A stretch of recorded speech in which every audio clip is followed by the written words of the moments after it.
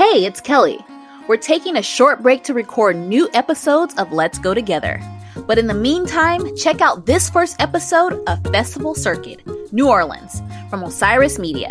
It's a podcast about New Orleans music and the annual Jazz Festival. This 5-episode series includes interviews with dozens of musicians like Ivan Neville, Anders Osborne, Irma Thomas, George Porter Jr., and Papa Mali, and looks at the history of music in New Orleans and the monumental performances over the festival's 50-year history. We may not be able to go to the Jazz Fest this year, but Festival Circuit New Orleans is the next best thing. Listen and subscribe on Apple Podcasts, Spotify, Stitcher, or wherever you find your favorite podcasts. Tori Amos told me one time that the veil between the living and the dead is much thinner in New Orleans than it is other places. So that's something that a lot of folks believe, and maybe it is, maybe it isn't. I don't know. I've only had experience on one side of that veil, so I couldn't really say. I'm Rob Steinberg, and this is Festival Circuit, a series exploring the unique music of different festivals and cities around the world.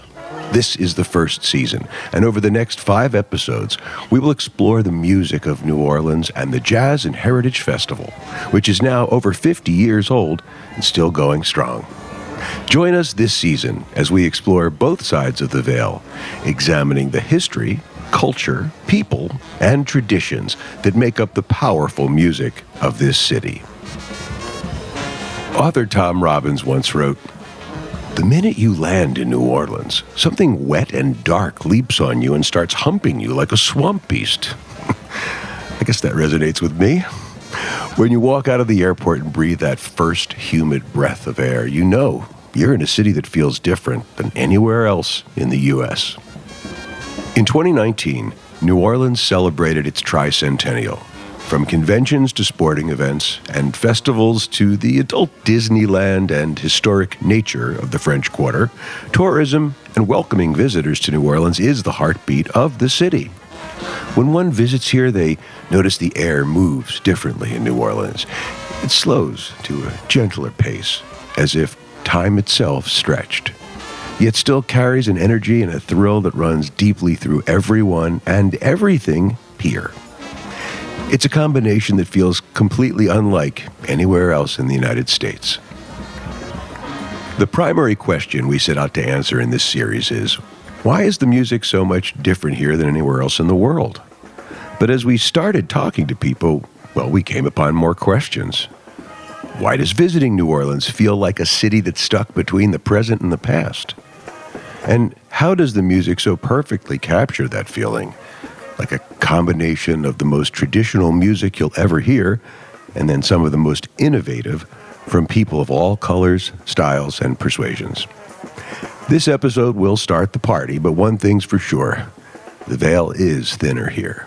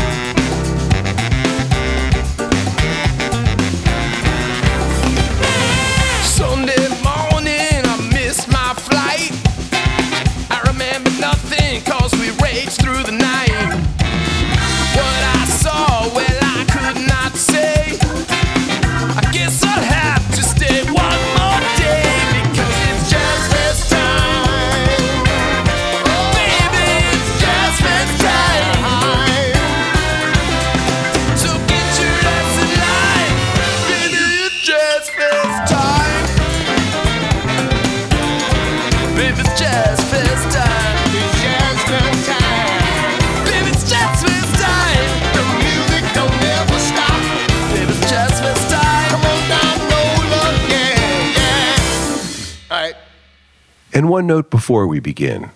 Although the 2020 festival was postponed, we wanted to bring the story to you now as a tribute to the city, the people, and the music that makes hundreds of thousands of people dance, smile, and celebrate every year. And we know the New Orleans Jazz and Heritage Festival will happen again. So now more than ever, we feel like we need to tell the stories about the power of music. New Orleans is defined geographically and in other ways by water.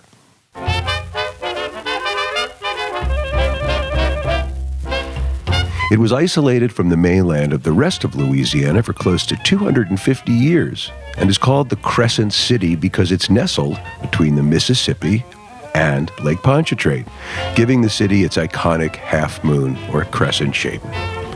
The city's topography varies between a few feet above and a few feet below sea level, and it lives almost at the very end of the Mississippi River.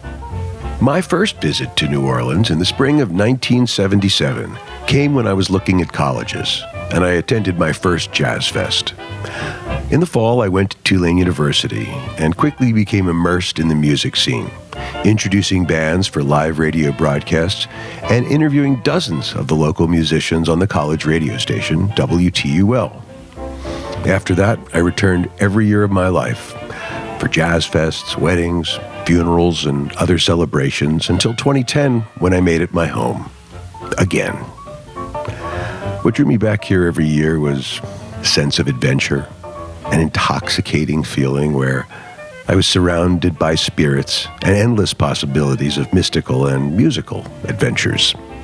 For this series, we talked to a lot of artists about the music of New Orleans, but some of our conversations went way beyond music to something more elemental. We spoke with Anders Osborne, a musician who's lived in New Orleans for more than 25 years, to talk about music and more.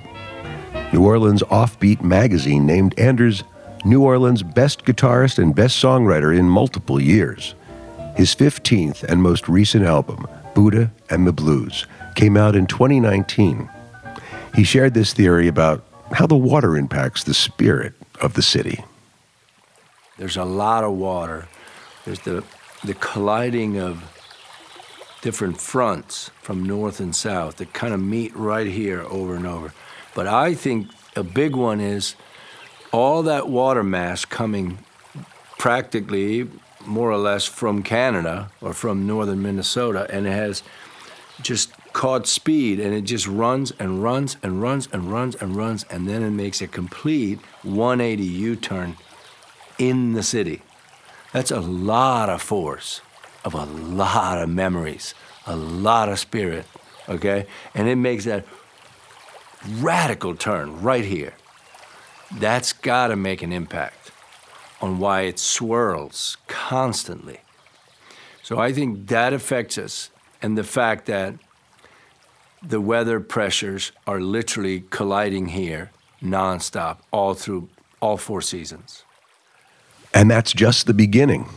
We talked with Louisiana native Papa Molly, who's played with everyone from Dr. John to George Porter Jr. to members of the Grateful Dead. He's also been putting out records and touring for decades. He's collaborated with nearly everyone in the New Orleans music scene, and he knows the city's music intimately. He sees a mystical side to the city and a meeting of the land and the water. Somebody mentioned this to me one time before, and it's, the Native Americans considered this land very sacred and very holy because of the great waters, the Mississippi River. Where the Mississippi River meets the Gulf of Mexico, it's a huge physical thing. That much water moving through that big of a space of land, it creates, creates energy, it creates friction. It's just like you put a dam across that, you could power, 4 or 5 cities with that kind of energy, So there is an energy that passes through there, and I do believe that it affects everything around it. And it certainly has a lot to do with that, and the melting pot aspect of all the different cultures coming together here. Starting with Native American culture, African culture, French, Spanish, colonial. It's all played a part. The weather here, the tropical climate, and the balminess of it, the food we eat here. It all plays a role in making this special music. As with every part of the American South, religion and the institution of slavery are intertwined closely. especially with the music and culture of New Orleans. For an in-depth look at the impact of slavery in the South, I'd recommend the 1619 Project podcast. It was produced by the New York Times in 2019 and was timed for the 400th anniversary of the arrival of the first Africans in Virginia. We got some local perspective on this topic from legendary singer Irma Thomas, known as the Soul Queen of New Orleans. She talked to us about the legacy of slavery in the city and how New Orleans came to have such a definitive and unique personality. It goes back to the time when slaves were bought and sold here in New Orleans. And then you also have the area. This New Orleans is a city just like New York and I would say San Francisco, cities that are port cities where you have the influences of all these various cultures. But New Orleans is the only city that I'm aware of that actually melt the cultures together, including our food and our music. And because of when the slaves came over, they used music as a form of communication. And then as times grew and the slavery ended and we started getting more visitors, and I would call them imports because a lot of the people who come here to visit wind up moving here to stay, the cultures in this city seem to melt together. We take a little bit from each one of the cultures and we use it within the formula of the music. So, you have Irish, you have Spanish, you have Dutch, you have German, you have all these various cultures that are here in this city. And instead of separating out the music and the food, we learn from each other and we combine all these various cultures in our music and in our food. And even in the neighborhoods, you'll see aspects of various cultures kind of intermingling in the structural parts of the city. When you think of specific places in New Orleans that encompass the history of the evolution of music, there's one place that comes up again and again: Congo Square. Again, here's Papa Molly. And I think, too, like a lot of the cross-pollination of all these spiritual beliefs, too, It's the Catholicism, the voodoo, it all plays a part. It all plays a part. Even the more horrible aspects of our history something good has come out of it, without the terror and the heartbreak and the unspeakable human cruelty of slavery. Without that, there wouldn't have been Congo Square, and there wouldn't have been that sense of fighting back and surviving that, and the strength and the power that comes from people fighting for their survival. And it's reflected in our music today. And you can still feel it. You can still feel it. You can go down Congo Square and sit there long enough and think about it long enough, you can feel it. Yeah, and fortunately, there is still a sense of pride in that culture. Congo Square is inside what is now Louis Armstrong Park in the Tremaine neighborhood, just outside the French Quarter. We'll delve into some history about the Tremaine neighborhood in future episodes. In the 1700s, slaves were allowed to take Sundays off of work. And on these days, slaves would come together in Congo Square to play drums, to dance, to sing, and to just be together. In 1817, the mayor of New Orleans, Augustin de McCarty, issued a city ordinance that permitted slaves to officially gather at the Place Congo, at the back of town. Unofficially, these gatherings started many years before the ordinance and continued until they were stopped during the harsher years of the antebellum period. But after the Civil War, Congo Square became a central location for music in the city. With the call and response of the slave drumming rhythms, it played a key role in the formation of jazz and eventually the Jazz Fest. The importance remains. The rhythms played at Congo Square 300 years ago can still be heard today in second lines, Mardi Gras Indian parades, funerals, and jazz clubs in New Orleans and across the nation. Perhaps the veil is thinner here, because music and death are so intertwined in New Orleans life.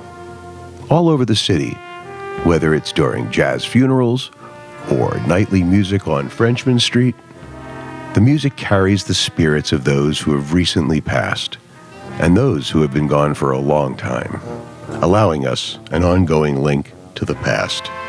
We've heard time and time again that music and death have an inextricable relationship. One person we talked with had a unique perspective on that. Ben Jaffe, creative director for the Preservation Hall Jazz Band. He grew up in Preservation Hall, literally in the apartment upstairs where we conducted the interview. And he's seen decades of people come through his apartment and this venue to play music and congregate. And he's seen just as many people pass on to the next dimension. Being in Preservation Hall was both welcoming and intimidating. There were spiritual and physical reminders of decades of music, struggle, and progress in that room. It had warm, oriental rugs, comfortable chairs of varied looks and feels, and hundreds of figurines and other memorabilia memorializing jazz history and New Orleans culture. There were hundreds of records, dozens of boxes of live tape recordings, and a stand-up bass that sat right behind us during the interview. Here's Ben. You just appreciate at a very young age here how music is used to celebrate life and how it's also used to memorialize people and a way for people to process the pain of death, you know, and to see death not as something final, but as just another point along the line, you know. That's something you experience very early on. It's one of the most beautiful things about this city is that idea that nobody really ever dies here, you know, because people are always talking about you. You know, if you meant something, you know, people will continue to talk about you. You know, that's real. This topic also came up when we spoke to Reverend Ron Klingenpeel, an Episcopal priest who's hosted various shows on WWOZ-FM, the beloved community radio station in New Orleans. Here he discusses how music and death are so intertwined in New Orleans.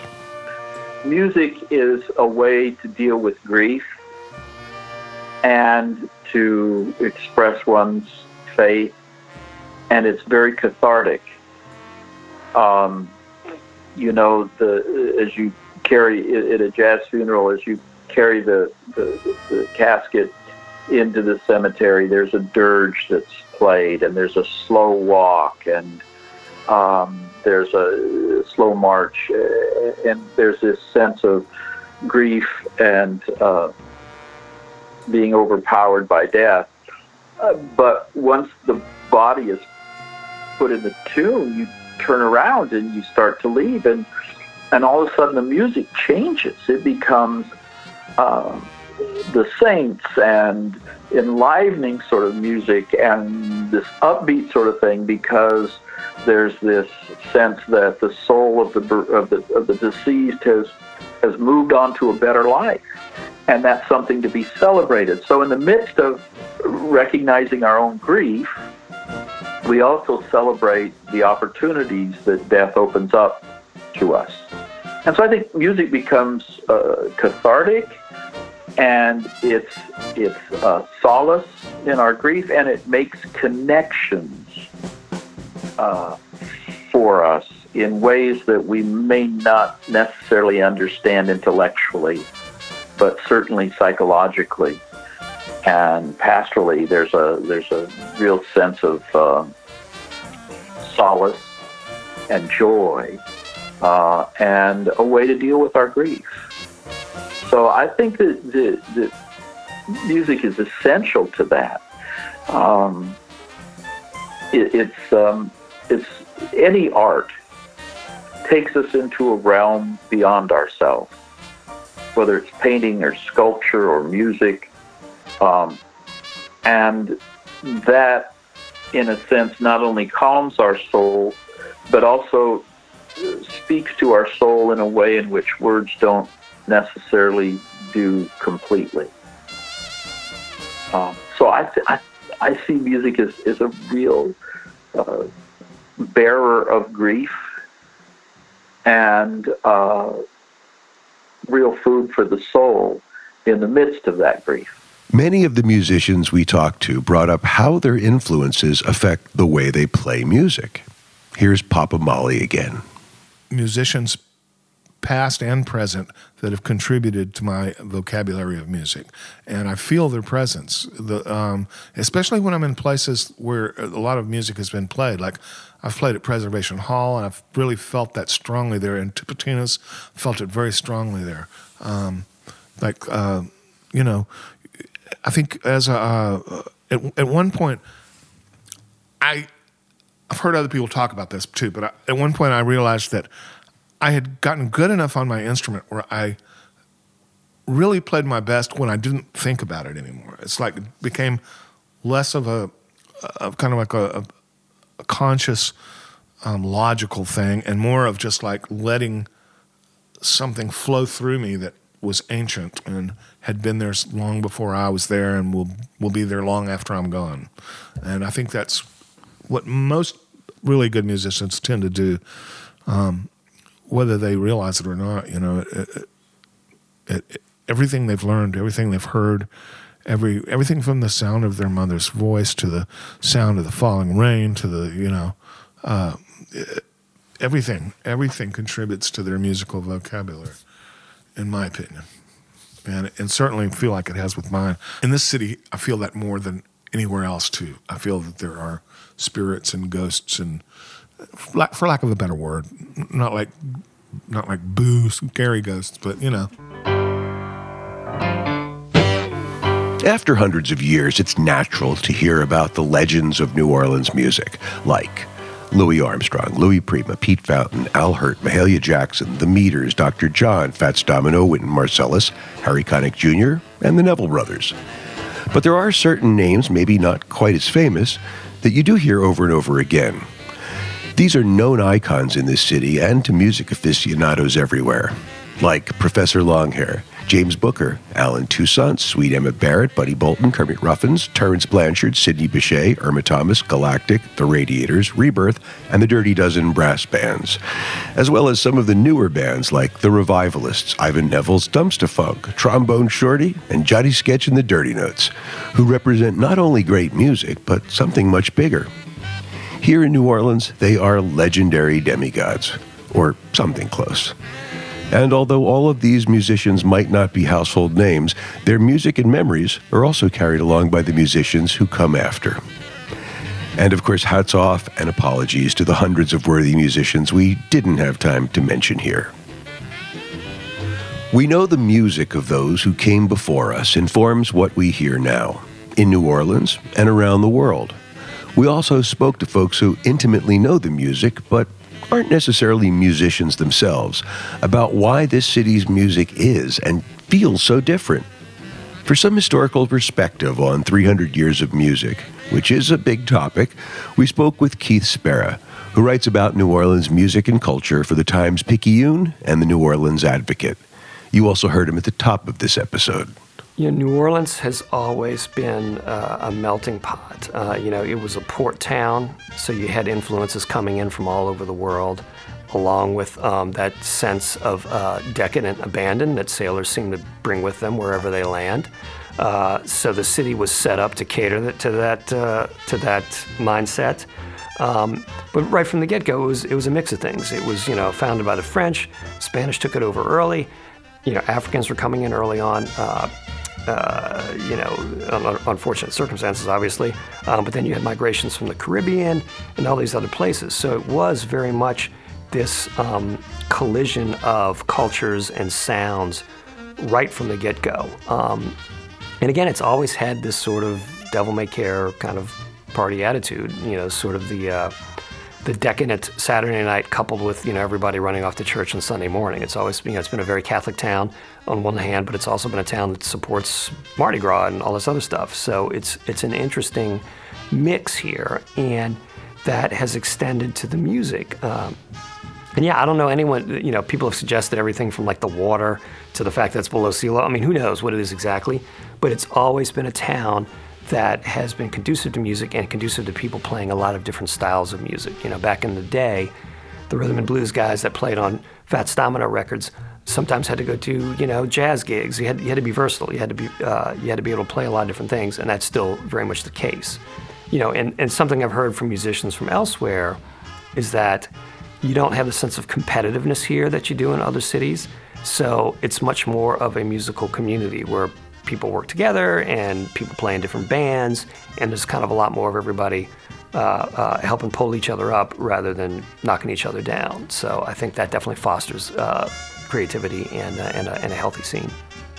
For more on the evolution of jazz, specifically as the defining music of the city, we reached out to Dr. Holly Hobbs, a cultural researcher who earned her PhD at Tulane University in ethnomusicology.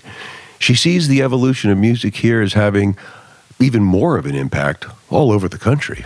Well, New Orleans is the northernmost tip of the Caribbean, and because of that, our music is deeply West African diasporic and Caribbean in feel, particularly Haitian, Cuban.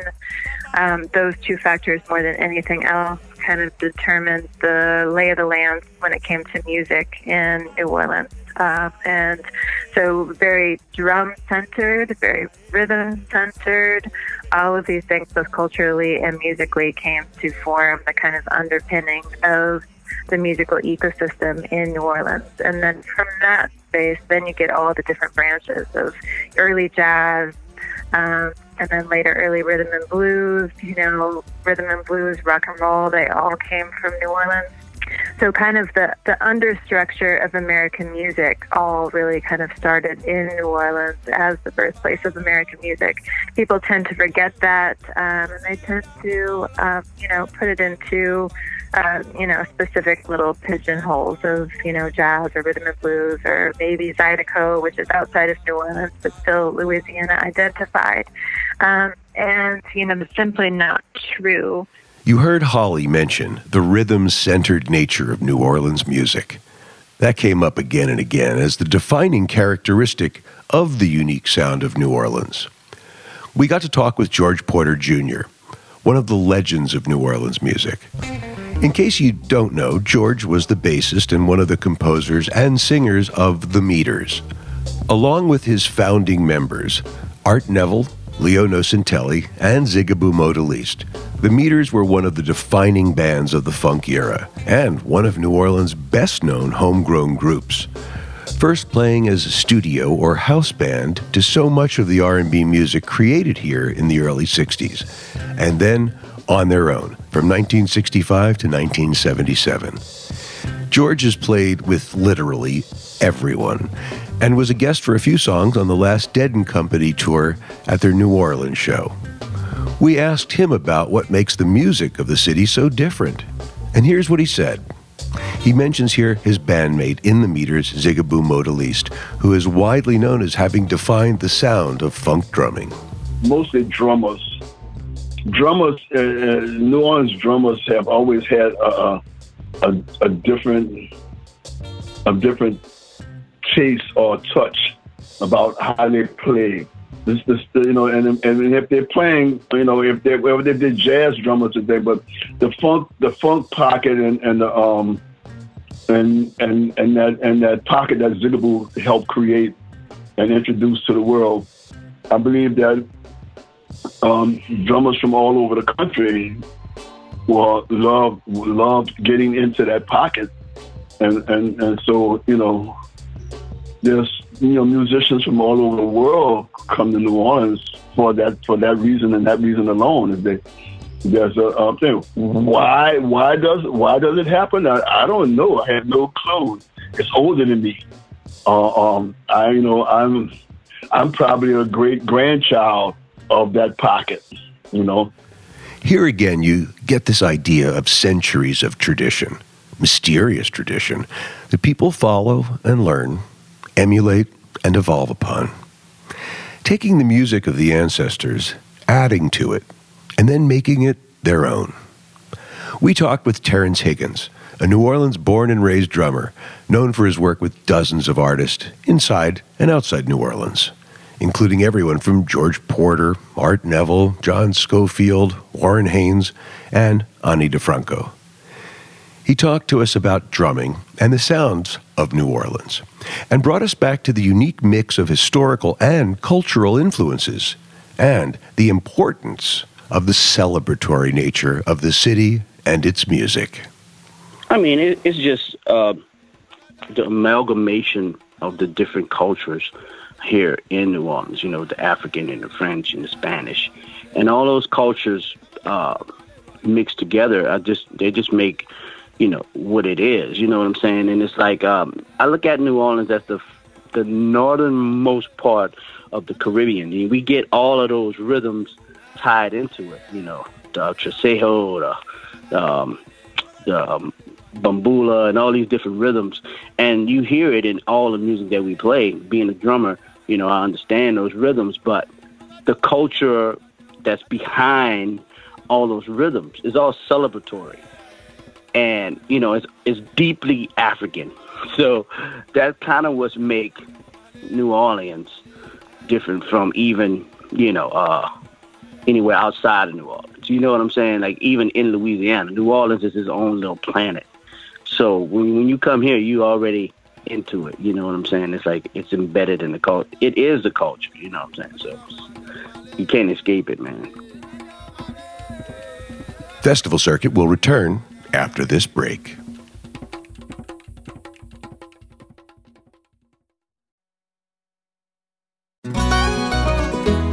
Hey everyone, I'm Sid Evans, editor-in-chief of Southern Living and host of Biscuits and Jam. Since 2020, I've been interviewing musicians, chefs, authors, and other Southern icons about their family traditions, their faith, their favorite meals, and of course, what it means to be Southern. And I'm excited to announce Season 5 of our award-winning podcast. Join me every Tuesday for new conversations with some of the most interesting and influential Southerners around. Be sure to follow Biscuits and Jam wherever you get your podcasts. You can also find us online at southernliving.com/biscuitsandjam.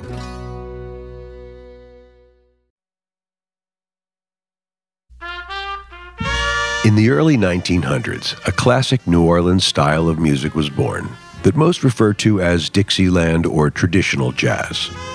The term Dixieland, for the most part, has been replaced and is now referred to by the more racially sensitive term traditional jazz. Now, the biggest difference between jazz and what many consider traditional jazz is its use of collective improvisation. Instead of segmenting each musician with individual solos, it draws on the specificity of each instrument to create one unique and harmonious sound. Imagine everybody soloing at the same time. The term also refers to the traditional jazz that underwent a popular revival during the 1940s and that continues to be played well into the 21st century. Now let's jump to the 1950s. Post-war America was experiencing a huge economic growth, but was fearful of the spread of communism. This combination of conservatism and materialism bled through to the music of the time as well. We saw the evolution into pop music with artists like Elvis Presley, Buddy Holly, and Ritchie Valens coming onto the scene. But we also saw the birth of rhythm and blues becoming more popular in mainstream music, with artists like Sam Cooke, Little Richard, Ray Charles, and New Orleans' own native, Fats Domino. And jazz was changing too. Miles Davis put out his first album in 1951. New York's jazz scene was growing. West Coast jazz was bringing more people over to the cooler side, as it were. And various cities around the country were becoming their own crucibles for different kinds of jazz. And this had quite an impact on New Orleans. When people like Dizzy Gillespie came to New Orleans, local musicians took notice, and their music started to change too.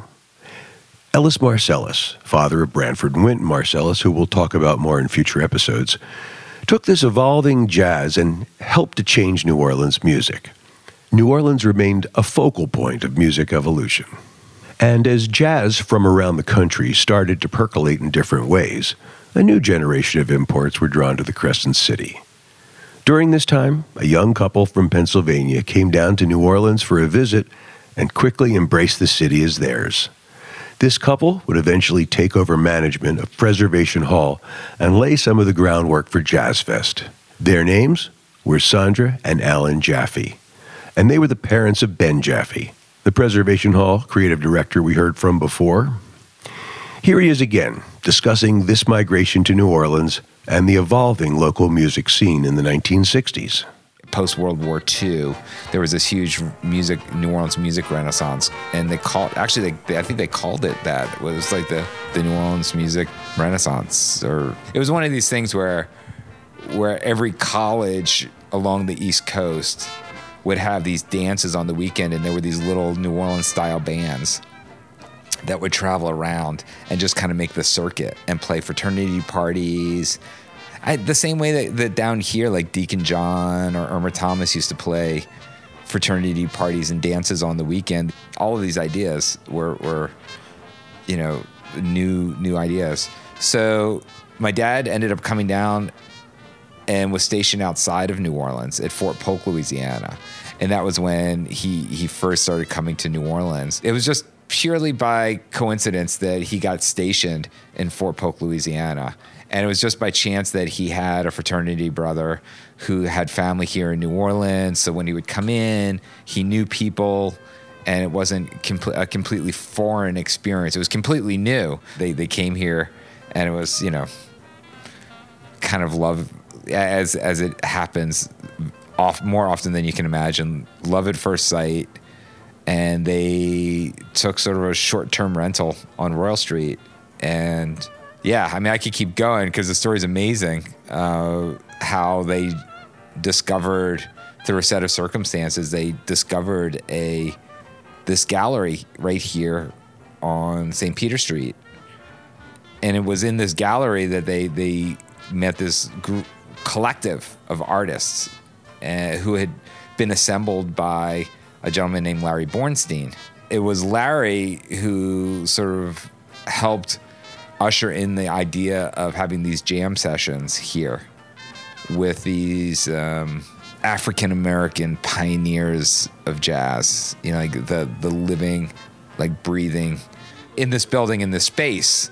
Because at that time, we're talking about the segregated South, legally segregated South. At that time, it was, Jim Crow laws. So the idea, this whole idea of black musicians and whites socializing was illegal. The whole concept of this was illegal. The artists figured out a way around this. First of all, the French Quarter just seems to be a little bit more permissible. And they figured out that if it was an art gallery, they could sort of nudge the rules a little bit, and if nobody said anything, maybe we could just kind of fly a little bit below the radar, and no one will notice, and we won't make a big deal about it. We won't advertise it. We're just trying to enjoy the music and sell art. Although jazz started to emerge from the swampy confines of New Orleans in the early 1900s, which could be another podcast series entirely, in 1954, way up in Newport, Rhode Island, the first annual American Jazz Festival was held. It was an outdoor event held at the Newport Casino Athletic Complex, and 13,000 people came out to see it. The event featured Billie Holiday, Ella Fitzgerald, Gene Krupa, and Dizzy Gillespie, among many other jazz greats. The festival funders hired a man named George Wein to organize and execute this festival. He also started the Newport Folk Festival in 1959. Now, this new idea of a music festival sent ripples all the way down to New Orleans. Again, Ben Jaffe of Preservation Hall picks up the story and tells us about how his parents worked with George Wein to create New Orleans' own Jazz Fest. Like the whole concept, the whole idea of a festival, of standing around and listening to music and dancing and just the whole thing, eating, like while you're listening to the music, and all of it's just brand new. Or even listening to music outdoors. Like my parents had assembled, this Hall of Fame ensemble, several Hall of Fame ensembles that were traveling around the country and ended up at the Newport Folk Festival. And that was the beginning of my dad's relationship with George Wein and my parents' relationship with George Wein, and the first time that they not only heard about this thing, Newport Folk Festival and Jazz Festival, now they actually got to see it And once you see it and experience it, that's when the notion of, oh, we can do this. If Preservation Hall, this can happen in New Orleans. In fact, wouldn't it be amazing if it was something that celebrated the music that's already here and the culture that's already here? We don't have to import anything. We don't have to bring anybody. We don't have to bring Mississippi John Hurt all the way up to Newport, and we don't have to bring Billy and Dee Dee Pierce, and we don't have to do all that. We just have to send a taxi, or they can just walk over, because a lot of them live in Treme, or over on Galvez. The Barbrands, lived right there on Galvez and Claiborne, and then Charlie Gabriel lived back, a couple blocks off of Claiborne. So everybody, Buster's is right here on Orleans and Burgundy, so it's just, you could cook the food here and just carry it over to Congo Square. it was all right there, so that idea began percolating, and that's part of the, this could work here, and it should, not just as an opportunity, but as this is exactly why my parents came to New Orleans. They came to New Orleans and committed their lives to creating a stage and a platform for musicians and giving them a voice, and creating a respectful environment, an honorable environment, an honorable stage for them to perform. And that's what Jazz Fest created. It just created a bigger stage and a bigger platform. So in 1970, near the muddy waters of the Mississippi, the New Orleans Jazz and Heritage Festival was born. George Wein was contracted to produce the festival, and he brought together advisors like Alan Jaffe, Ben's father, and Ellis Marcellus, the father of another famous New Orleans jazz family. Wein made two key hires for that Jazz Fest, names you will hear throughout this series: Allison Miner, an employee at Tulane University's Hogan Jazz Archives, and Quint Davis, who was an intern at the archives. According to the book, the incomplete, year-by-year, selectively quirky Prime Facts edition of the history of the New Orleans Jazz and Heritage Festival, the first Jazz Fest held in Congo Square would run you just $3 to get in. For that, you'd see the gospel tent and 4 open stages, many of which lacked microphones. Acts included the Preservation Hall Jazz Band with Alan Jaffe, Duke Ellington, Fats Domino, The Meters, and many more. This festival brought out approximately 350 people and started on a Wednesday night with the Pete Fountain and Clyde Kerr orchestras playing on a midnight steamboat ride. Believe it or not, this nighttime steamboat ride will set the course in motion for the late-night shows you see across the city during Jazz Fest today. 51 years later, the festival today offers 8 full days of entertainment across 2 long weekends, 12 stages, hundreds of artists, and all of the food and culture that New Orleans has to offer. It's estimated that about 500,000 people come to the city each year for Jazz Fest. And of course, over the past 51 years, festivals have evolved as well. When I first attended in the late 1970s, all of the stages, music, crafts, and food were held in the grassy area inside the track of the fairgrounds. But today, as the festival has grown, 4 of the stages, some of the food, and much of the crafts have moved to the outside of the track to accommodate the larger crowds and provide a better way to showcase the festival. Today, there are around 800 music festivals in the U.S. every year. Many come and go, but some have stood the test of time. Festivals are as popular as ever.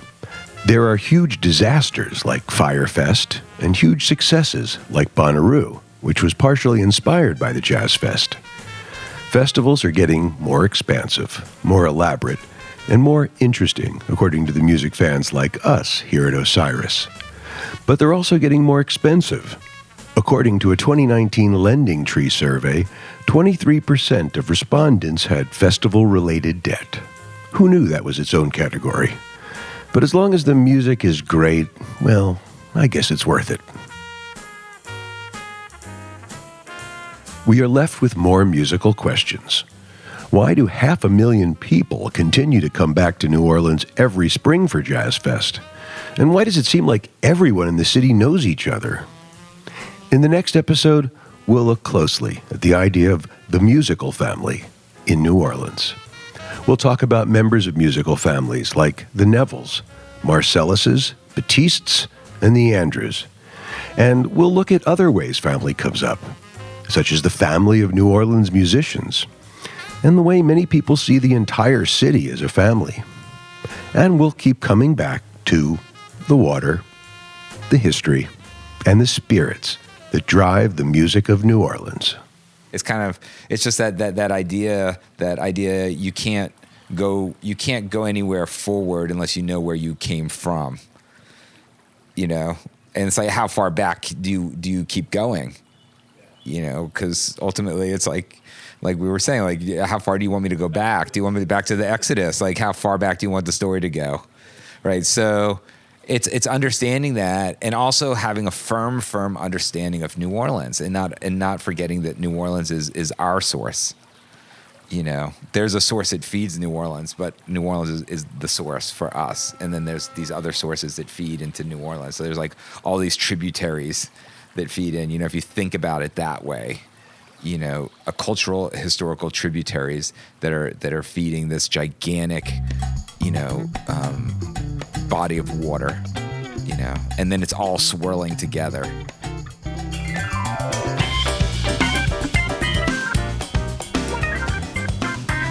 Festival Circuit is presented by Osiris Media. This series is narrated and produced by me, Rob Steinberg. Executive producers are Christina Collins, Andrew Goodwin, and RJB, who also double duties as series writer and creator. Produced, edited, and mixed by Matt Dwyer. Show logo by Liz B. The theme song is Jazz Fest Time by Circus Mind, with special guest Ivan Neville.